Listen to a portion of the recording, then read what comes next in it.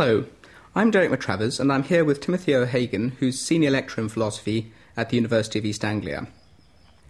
Timothy, in the Discourse on the Origin of Inequality, Rousseau outlines some form of social contract. And could you take us through that? The contract in the Discourse of Inequality is rather radically different from the one in the book called The Social Contract. The Discourse of Inequality contract is, in a sense, a description of the actual contract which would underlie the present illegitimate societies we live in. It's a specious contract. It's based on relations of inequality between people rather than relations of equality, as the social contract one is. It also is different in the persons who are parties to the contract. It's a contract between the people and its rulers rather than a contract between individuals who come together to form a political group. It's what's been called in the history a pact of subjection rather than a pact of association. Before we get on to looking at the social contract in the book, The Social Contract, what would strike you immediately as the pitfalls that might trip up a student in reading Rousseau's The Social Contract? Pitfalls start with the style of the book. It's a very foreign style to a modern reader in a number of respects, although on the other hand it seems so familiar. Why is it foreign? It's written in a style of high rhetoric, constant antitheses. It's delivered in this peremptory rhetorical tone that is, in a way, hard to intervene in. One doesn't know quite how to enter into a debate with Rousseau in this book. Alongside that, it seems to be unbalanced in many ways. It's got lengthy empirical descriptions. For instance, in Book 4, the descriptions of the Roman political institutions. It's very unclear quite how one's meant to integrate them with the prescriptive normative sections at the beginning. Last problem is that people go at the social contract in a bullish fashion, as though it were evident what kind of a book this is. That seems to me again to be very unclear, at least immediately unclear. My own view is that it's best taken as a theoretical model, particularly in Book 1, and then, I think particularly in Book 3 and in part in Book 4, it's a kind of testing out of that theoretical model against actual institutions that have been embodied in the past, an attempt to see just how far this theoretical model could be made to work. Despite those pitfalls, is there a good reason to read The Social Contract these days? I think there are many reasons. First, it is wonderfully unfashionable. It's posed in terms that are universal, critical, and rational. I taught The Social Contract a couple of years ago in China, and it had the most electric effect. Indeed, The Social Contract itself, I think, is still an explosive text for people who see themselves faced by what we could call despotism. At the same time, the model of popular sovereignty that it gives us is indeed a kind of absolutism, also a very dangerous doctrine. And again, what makes The Social Contract fascinating is that the doctrine is expressed in such an extreme and brutal fashion, with very few arguments, with these extraordinary rhetorical, declamatory, antithetical sentences. And it is, I think, the perfect foil for the liberal critique. It's only when we've read The Social Contract quite closely that we can understand what Constant de Tocqueville and John Stuart Mill are talking about. For all those reasons, I think the social contract is still an absolutely essential text for us all to read. Is there still a lot we can get out of it today, which is interesting about the contemporary political situation? I'm sure there is. I think that it's probably the most extreme model of what one might call absolute popular sovereignty. And although it's a bit unfashionable these days to mark Rousseau off as an enemy of liberalism, I am still of the party that thinks that there is a major opposition between Rousseau's, what I'd call popular absolutism, and what we, particularly in the English-speaking world, know as liberalism. Could you expand on that? I mean, what do you think that the big contrast is between liberalism and Rousseau's thought? It's the problem picked up almost immediately by his liberal critics. Benjamin Constant in the first instance, then Alexis de Tocqueville, and then following him John Stuart Mill in this country.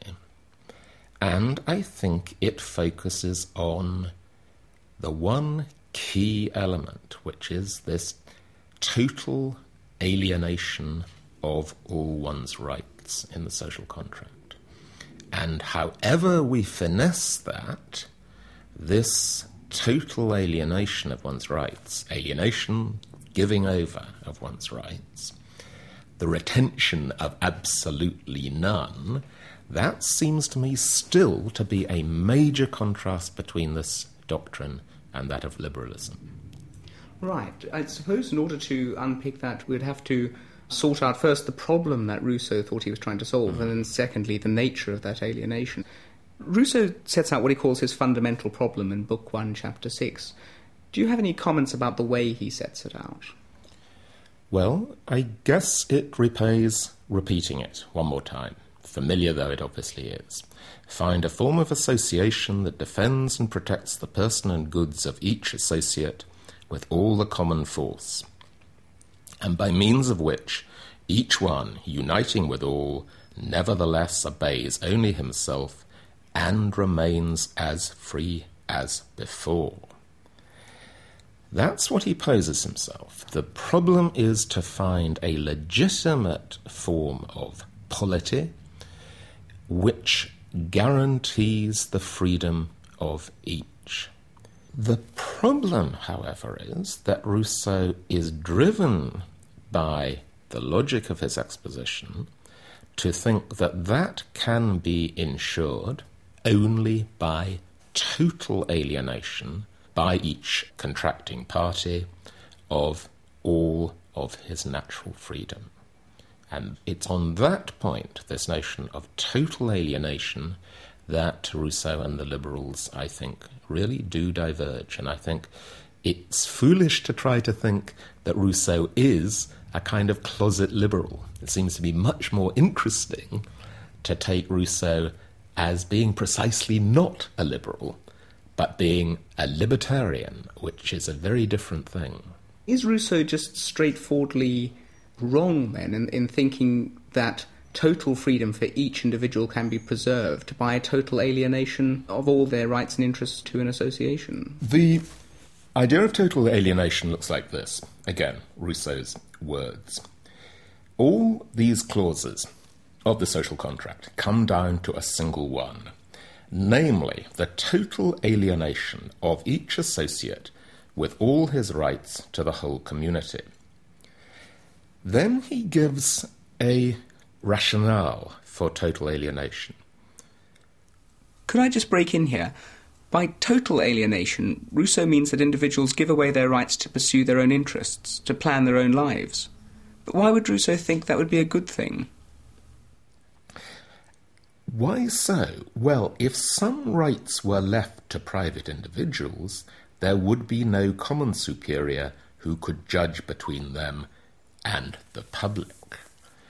Now that seems to say, if anything is left unalienated, then each person is going to be able to judge on any matter of right or wrong for himself, so it will lead directly to anarchy.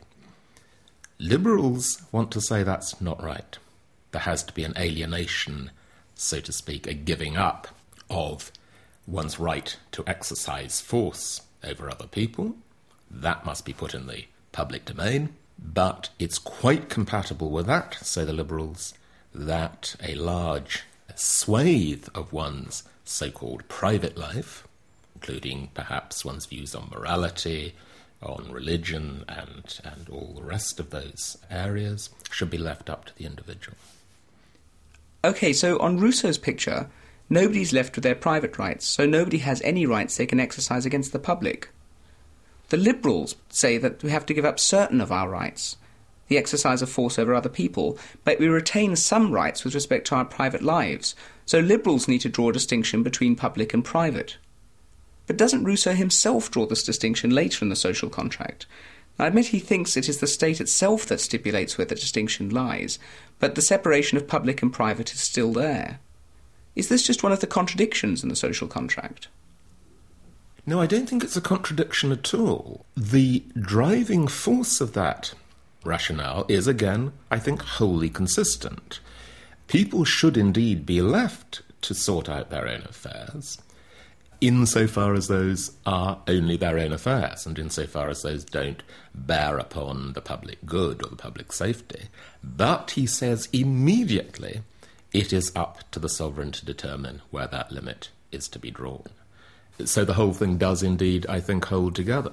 One allows for a public-private opposition, but one allows for no remotely absolute lines as to where the public-private line should be drawn.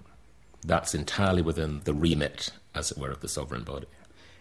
Does this allow an opening for somebody who'd want to defend Rousseau as a liberal to say, well, it surely can make sense for the sovereign to put the line between public and private at roughly the place where the liberal would want to put it?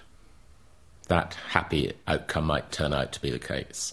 I suppose all I'm trying to suggest still is that there is no guarantee of that within the logical structure of Rousseau's story.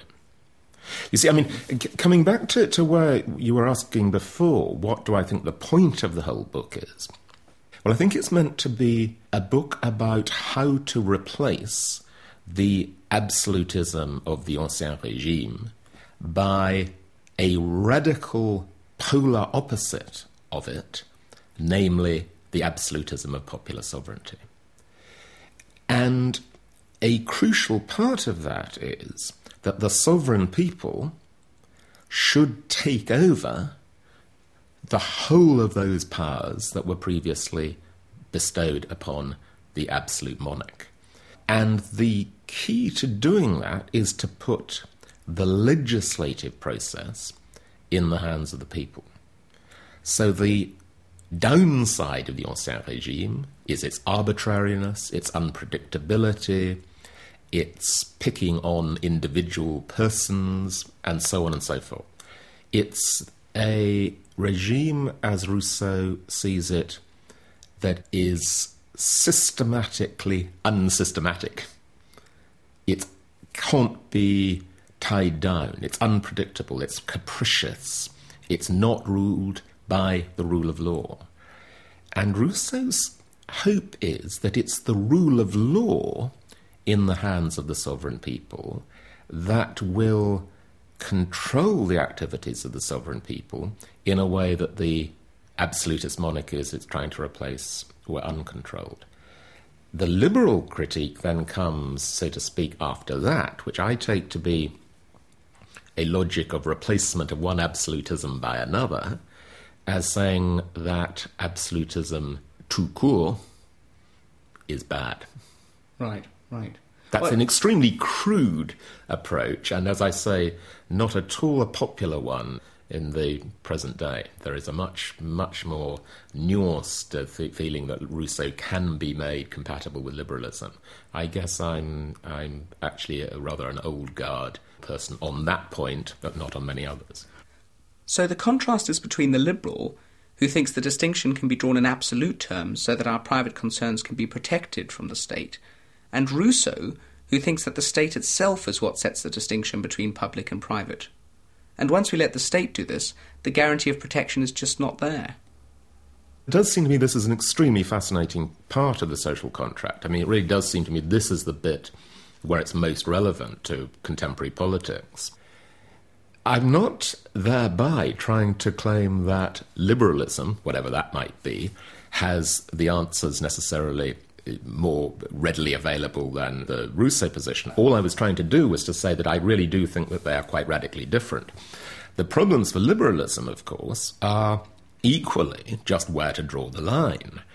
So I'm not trying to claim that it's any easier to be a liberal than it is to be a Rousseauite absolutist. All I'm trying to suggest, however, is that these do seem to me to be quite radically different positions, each with its associated problems. It's long past time we focused on some of the key concepts in Rousseau's positive proposal.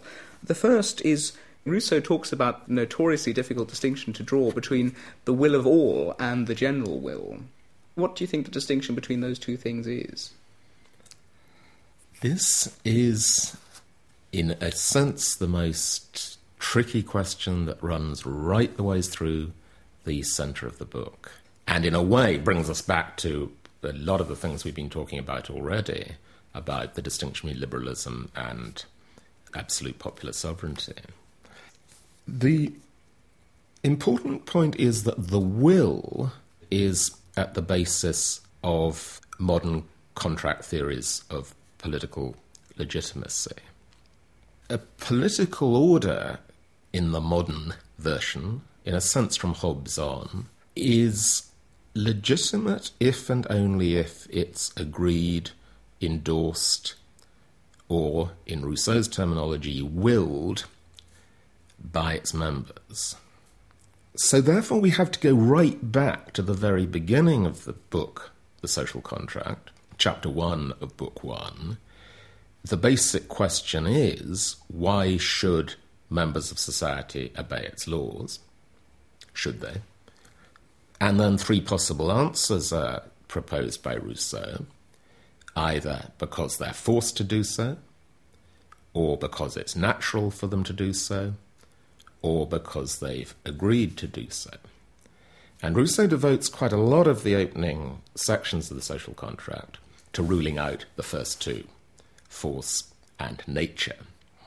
And he suggests that the only thing that's left from that is agreement. Now, the people as a whole, the thought is here, must endorse the basic political order they live in order for it to be legitimate. Now, I think it's very important that this is all right at the beginning of the book. This is what runs the book up to book 1, chapter 6, when we actually get the contract introduced. There's then another completely different level, which is the level at which the general will is discussed. Does that make sense? Part of the contract is that we put our powers under the supreme direction of the general will, but the general will then comes to operate once the society, once the political order is going. So these are logically at two different levels, or if this were a chronological story, chronologically at different stages. So the general will then operates, if you like, at the level of governance, and it assumes we've got the legitimate political order in place. It's been endorsed, so to speak, or is endorsable by the people as a whole. So once we get governance happening, then the problem of the general will, I think, is, in modern terminology, a problem about how we can get a rational consensus and how we can get social choice expressed. And we've now got much of the rest of the book concerned with the mechanisms of expressing social choice rationally and legitimately. Now, some of the things here are simple and procedural. You need some kind of majority vote. You need some kind of electoral system so that the thing will run. These are, in a way, elementary nuts and bolts. But alongside that, there's a more fundamental question, trying to decide how we ensure that the outcome of this voting procedure is actually going to yield good decisions. And of course, part of Rousseau's trick is an attempt to show that if you have the most perfect procedures embodied, then that will deliver the most perfect outcomes. But why should these procedures really guarantee the perfect outcomes? Well, I think Rousseau there has again some other major, but not always clearly identified, conditions attached. First, there must be no factions, as he calls them. Something to do with pressure groups, something to do with improper bodies within the social whole. But there must be no factions. And secondly, there must be no major inequalities of wealth and power. And they're actually connected. He thinks that factions are, in a sense, going to come almost inevitably when you have major inequalities of wealth and power. Providing you've got those, and providing you've also got rules for ordering assemblies, then and only then will the outcomes be legitimate outcomes. Rousseau does set himself an incredibly high standard of what's going to count as the right outcome or legitimate outcome. You would have thought, here's an association who need to make a choice about something. Well, some people are going to be happy with that choice and some people are going to be less happy with that choice. But Rousseau, in the way he states his fundamental problem, seems to say, well, it's got to satisfy each and every individual in the association. Well, let's look at it this way. Maybe it's not quite so crazy. The basic structure has to satisfy everyone in the association. Sure, that's what constitutes legitimacy. You might say that's putting things too high, but nonetheless that is his view. And that seems to me to be not a crazy view. That might be thought to be the basis of having a legitimate setup in the first place. Once you've got that, then not every vote that's taken is going to satisfy every person equally each time. What's got to happen, though, is this, that there is a level of consensus that each person can be confident that even when one has been in the minority this time, and one has had to fall in with the majority vote, that you can be sure that the next time round when the positions are changed and you are then in the majority, then that those who were previously in the minority will in turn have to fall in with the vote. That's just the elementary rules of the game, you might say, of majority voting. Those, you might say, are the rules that govern any committee, or the running committee of the tennis club is going to have to run that way. But more to the point, it's got to be that there is some confidence that you're not going to turn out always to be in the minority. You have got to have grounds for confidence that, in virtue, say, of your sex or the colour of your skin, simply running the rules of the game are not, in fact, going to discriminate against you as the system runs.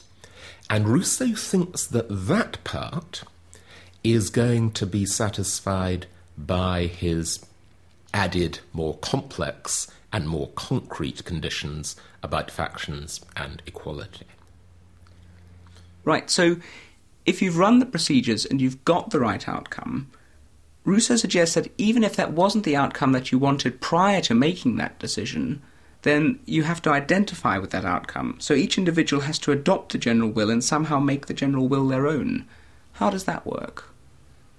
It is undoubtedly true that Rousseau thought that the running of a well-ordered society is closer to the running of a team, a military unit, or some grouping in which there is a much closer identification of interests between the participants and the goals of the team or the group or the unit than seems to be probable, acceptable, or even desirable in a modern pluralist society.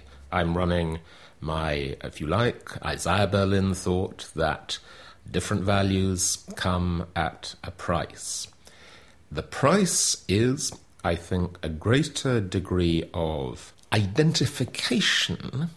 That undoubtedly is something that Rousseau was looking for on the part of the participants than most liberals are going to be happy with. I'm simply suggesting, however, that it doesn't follow from the fact that Rousseau wants to foster the conditions of greater identification that each and every person has to agree with the outcome of each and every vote. Those two things, I think, are not the same. So what you're saying is that each individual is as free as they were before they joined the association because they freely assented to the decision-making procedures and are confident that the outcome of the association's decisions will be right. I think that's a very major component of it, and I think you've put that in a nutshell. I think there are other components of remaining free as before, which are in a number of ways connected with that basic core. One enemy that Rousseau has throughout his political writings is what he calls dépendance personnelle, personal dependence. And his thought is that the Ancien Régime is a regime in which individuals have improper, arbitrary power over other individuals, and those who are in the subordinate position are dependent upon the persons of these powerful people in society. And he thinks that his regime will liberate people entirely from dépendance personnelle. People will be dependent on and only on the sovereign body of which they are equal members alongside all other equal members. And that, again, he thinks is a form of freedom which was systematically denied people in the regime he was trying to overcome. What is it that people then think is dangerous in Rousseau's system? Because what we've got is a confidence in perfect procedures and a confidence that our views will be listened to as individuals, a confidence that we might be right next time. Then why have people thought that Rousseau's line of thought licenses a more totalitarian approach, or people have found kind of undesirable elements in it? I think that the suspicion is well-founded. Rousseau is an absolutist. He does not believe in the division of powers. He doesn't, whatever one may say, believe in what John Locke called the impartial umpire. Once the sovereign people is up and running and legislating, then there is no third party to arbitrate between the individual and the sovereign people of which he or she makes up a part. That, despite all the guarantees that have been written in, despite the voting procedures and the rest, I think once the total alienation has taken place, and once we have an absolute, unrestricted sovereign people in full command of legislation, such that there is nothing outside that sovereign people and its legislative powers, then I think that the possibility of any particular individual finding that he or she may be manipulated, used, and improperly treated, that possibility is not ruled out by any part of Rousseau's system. There's some matter of disagreement that could happen between the individual and the association, which isn't just going to be a case of the individual being in a minority this time. Could you just give an example of the kind of dispute that might crop up? It would seem to me to be at least quite conceivable that the sovereign people might decide that certain kinds of, let's say, sexual practices or religious beliefs or religious ceremonies might be forbiddable for reasons that would be within its power to decide, and even though it's true that the next time round one might find one was in the other camp, assuming that one is a practitioner of that religion or of those sexual practices this time round, it seems to me there is nothing within the system which prevents it being the case that this time round you will not end up the object of persecution. I can't for myself see what there is from within the system that guarantees one against that happening. Right, now, this of course is the area where Rousseau came up with this claim that people should be forced to be free. Why do you think Rousseau came up with that expression, and how does it fit into the logic of his thought? Well, once again, I think there's a relatively anodyne reading one can give to that, and a more acerbic reading, if you like. The anodyne reading is that you give your assent to a system which ensures the workings of the majority vote. The free operation of social choice depends entirely on those who have disagreed falling in with the decision of the majority. If on any occasion those who disagree are simply allowed not to do what's been agreed, then the mechanism of government simply breaks down. In this sense, being forced to be free means being forced to go along with the rules of the game, which guarantee that you will be able to reap the benefits of the free activity of the group as a whole. Is that fair enough? I think that's the minimum. I think that Rousseau is also tempted by a more extreme view than that. And he says as much, namely that you will, in a strange way, see that you are actually wrong when you voted against what turned out to be the general will. That seems to me, in a way, to be radically different. And that's the point, I think, where liberals, again, have reason to be suspicious. Right. So the decision of the majority becomes your decision, regardless of what you had voted. Well, yes. I mean, there can be a sense in which we all, even in our tin pot democracies that we live in, we kind of have to go along with that. I mean, even those who may have voted against a particular government are bound by its decisions, and it would be hard to deny that even when one votes against the outcome of an election, one is still reaping the benefits of the general operation of governance that goes on despite your initial vote against the particular outcome. So in that elementary sense, I think that Rousseau is right. If he's trying to say something rather different, namely that, I realise now that I made a mistake, then that seems to me to be a really quite radically different view from the anodyne reading of being forced to be free. Can I just take you to a different part of Rousseau's writing in The Social Contract? And that is this rather odd evocation of the legislator, or the lawgiver. Why do you think Rousseau needed this mechanism, and do you find this a particularly satisfactory part of The Social Contract? I think there's been a good deal of misunderstanding of what this person's doing. I see you're tempted to call him the lawgiver, which I'm tempted to as well. I mean, it seems to me it's a good deal clearer to call him that. But the person has a very specific function, which is to devise a constitutional order for a particular people.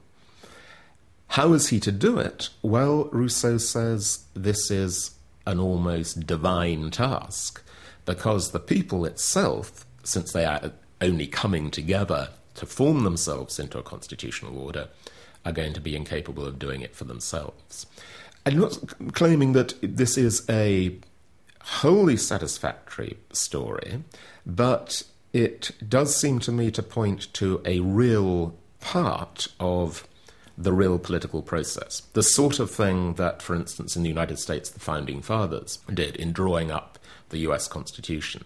It seems to me it's at that level of concreteness that the lawgiver is operating.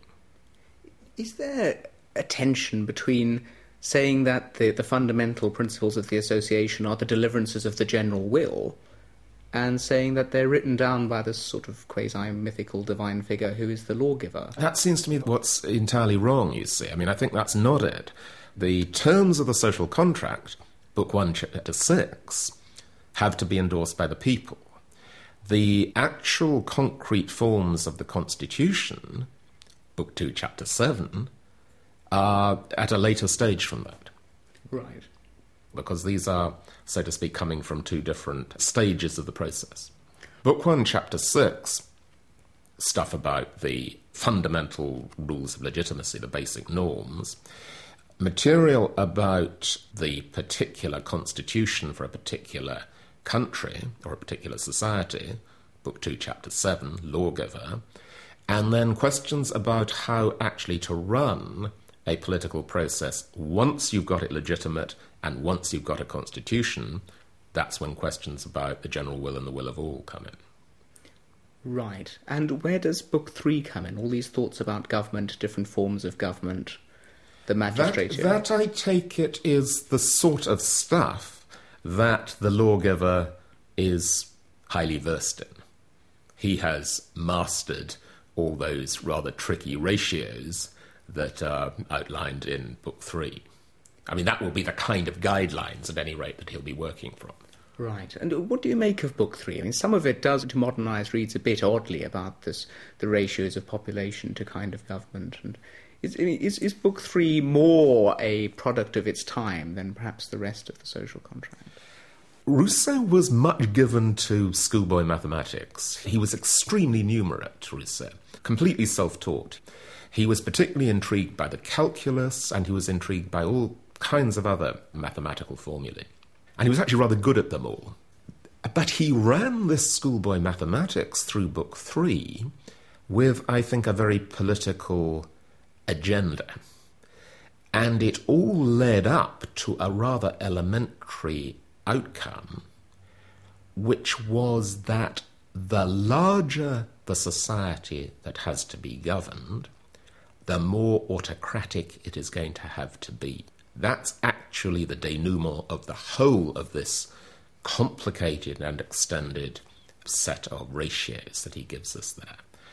And the corollary of that is that since Rousseau is going all out for something as close as he can to popular sovereignty and to an immediately responsive form of government to its popular sovereign master, the smaller the society, the better. Could you just run through for us the difference between the law, which is the deliverance of the general will, and a decree, which is a deliverance of government? You remember that the government for Rousseau is described as merely the servant. Agents of the government he calls the commissaires, merely the agents of the sovereign people. They have no autonomy. This is actually a curious doctrine. It means there is actually no proper division of power at all, even there. Once again, the government is merely on the payroll, so to speak, of the sovereign people. The job of the government is to execute the laws. It's roughly, according to our normal understanding of the division of powers, the executive, and it executes the laws, and the laws are always and entirely general. That's another crucial thought for Rousseau. They describe only general categories. The government executes the laws, puts them into practice, and also acts as magistrates. In other words, there's no division of powers between judiciary and government in Rousseau's system. The job of government, therefore, is particular. The job of the sovereign people is general. What is the difference between the will of all and the general will? Or is there a difference between the will of all and the general will? The two can't be defined separately. Both the general will and the will of all are forms of social choice. Both presuppose that a basically legitimate political order is in place, i.e. one founded on consent. Both presuppose that there's some mechanism for expressing social choice, the will of the people. The difference is that when the mechanism is effective, i.e. no factions, no inequalities of wealth and power, and proper assemblies, then each will vote as an individual, and as we've been discussing already, Rousseau holds that a rational choice, a rational consensus is guaranteed. That's the general will.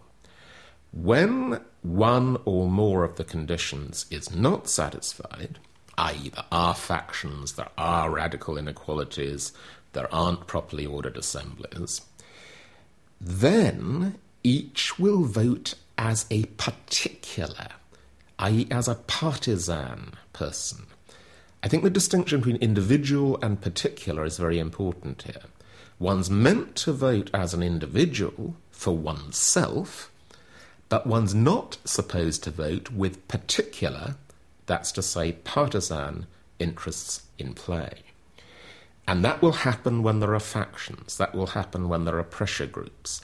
Once again, anyone who's been on committees will know exactly what Rousseau is talking about.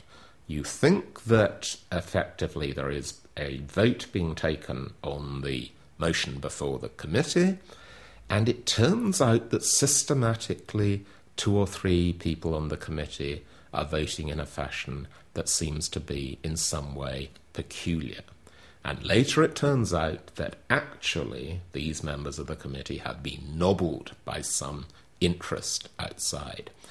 That's the kind of thing that Rousseau is thinking happens when the general will gives way to the will of all. And he gives his own story of how this comes about.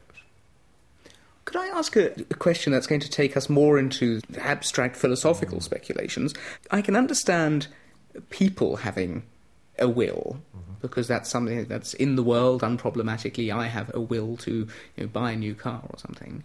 I can understand the will of all, which is, as you say, in some way a collection of individual wills. But the general will seems a more abstract notion than those two.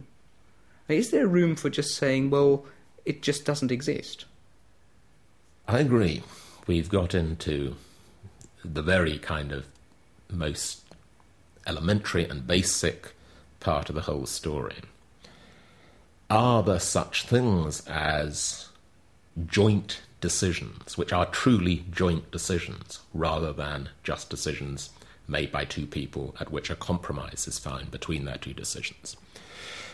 Do you think that the only real agent is a particular human being, or do you think that there can be agents which are collective agents?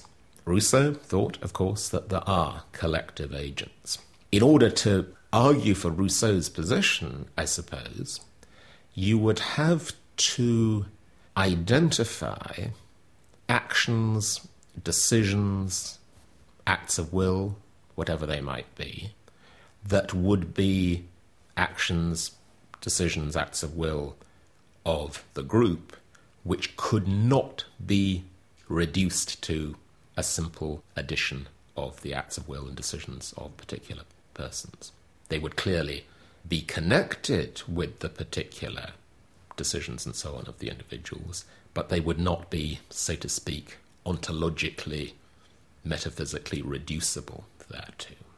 The question you pose me is so massive that in order to start demonstrating that, I think we would really need another hour or more to do it. But your point is extremely well taken, but I think that it's quite clear that Rousseau is committed to the thought that is something more to the social act of will, the social decision, than simply the sum of a bunch of individual ones. I agree with you. Perhaps we'll just have to grant that to Rousseau in order to get the the discussion going. Can I just suppose that there is a matter of fact about the best thing it would be for a society to decide, something that's just going to be in the best interests of that association.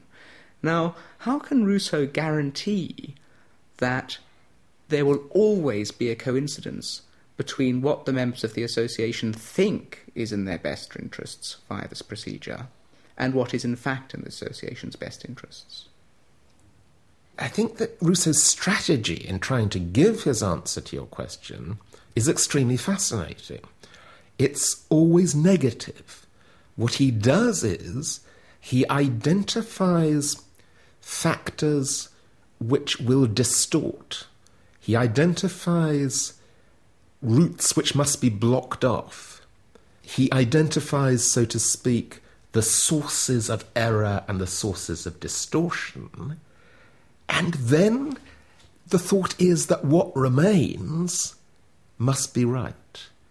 But the thought that somehow you can then go beyond that to some point that is wholly outside the particular people and its decision-making procedures, for that he gives us no satisfactory answer.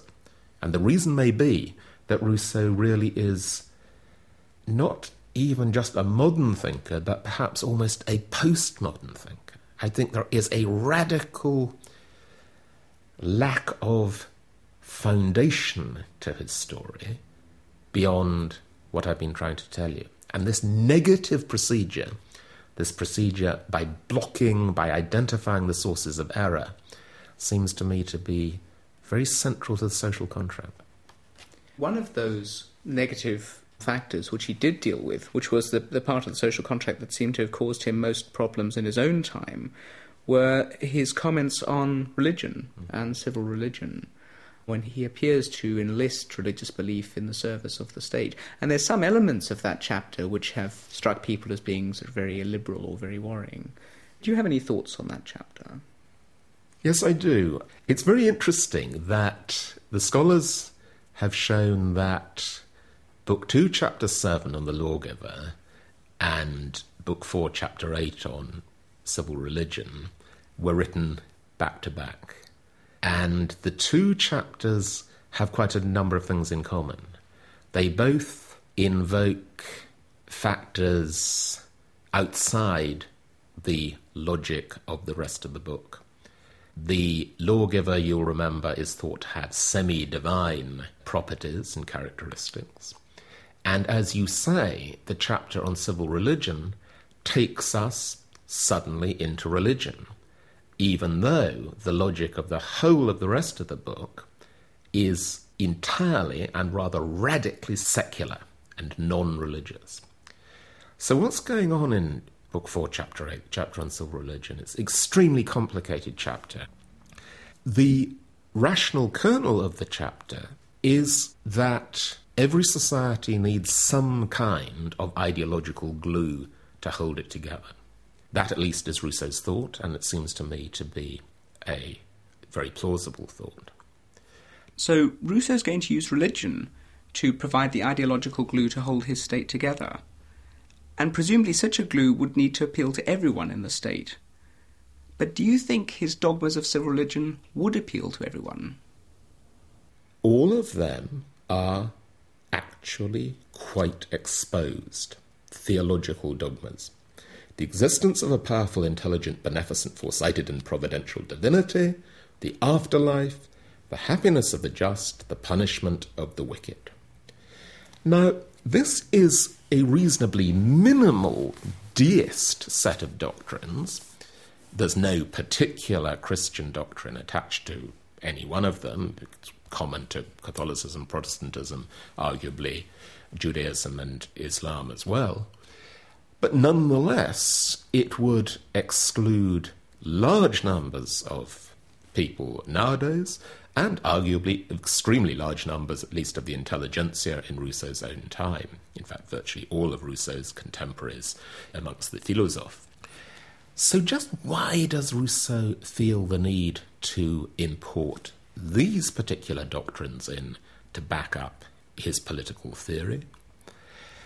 Well, it's for, I think, a number of different reasons.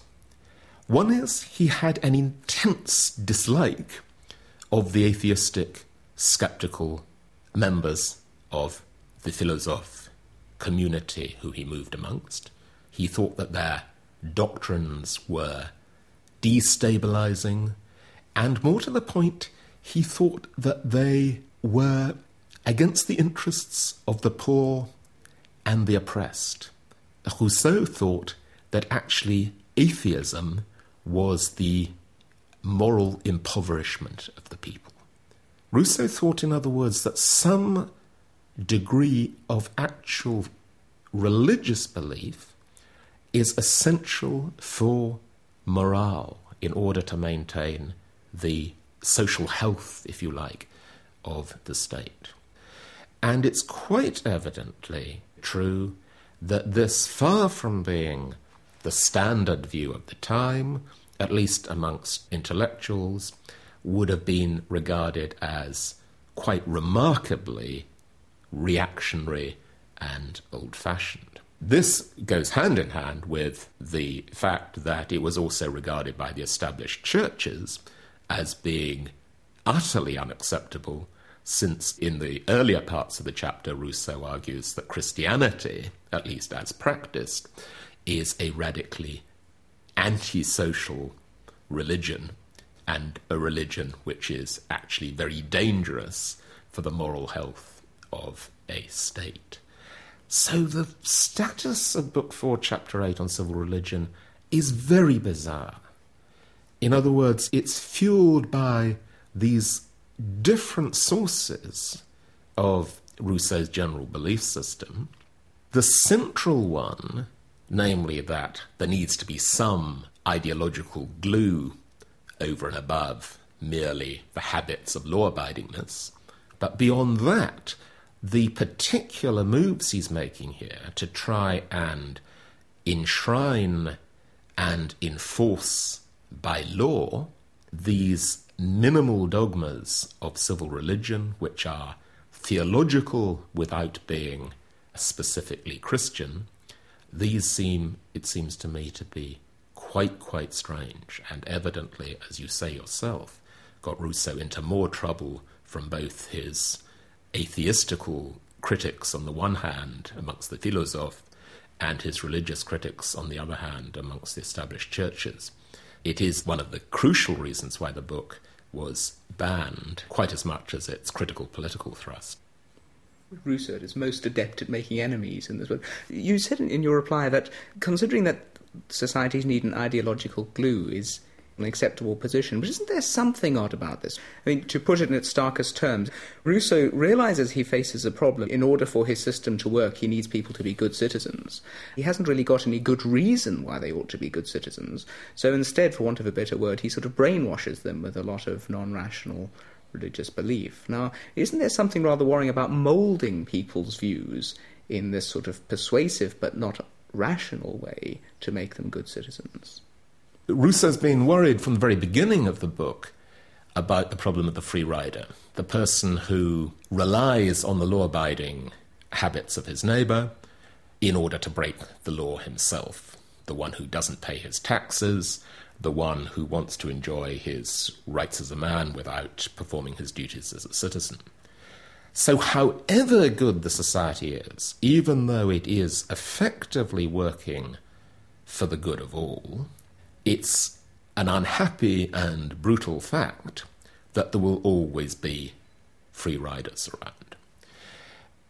Rousseau's thought is that free riders can be punished by the law, but it is going to be an unstable society in which you are having to inflict punishment by the law rather than educate people to obey the law because they want to. And at least part of what's going on in his Dogmas of the Civil Religion is an attempt to get people to obey the law of their own volition, rather than because they're forced. Now, it's true that he does bring in these added theological components in the first dogmas, but if one focuses on the last two dogmas, namely the respect for the social contract on the one hand and the forbidding of intolerance on the other, it seems to me that that's the nerve of the ideological glue, which perhaps the other more specifically theological components might be stripped. Rousseau, he's got the ideological glue, he's got the threat of punishment. Does he have arguments as to why we should not be free riders? His overriding argument is that, on the one hand, that it's unjust, and is, once one's conscience is educated, one will see that one should not exploit one's neighbours. And of course Rousseau does believe that we are endowed with a conscience, but he also holds in a more pragmatic, a more rational choice fashion, that any society in which free riding becomes generalised will become rapidly a radically unstable society. And as it enters that stage of instability, all will suffer, including the free riders themselves. From the Open University. For more information, go to www.open.ac.uk/use.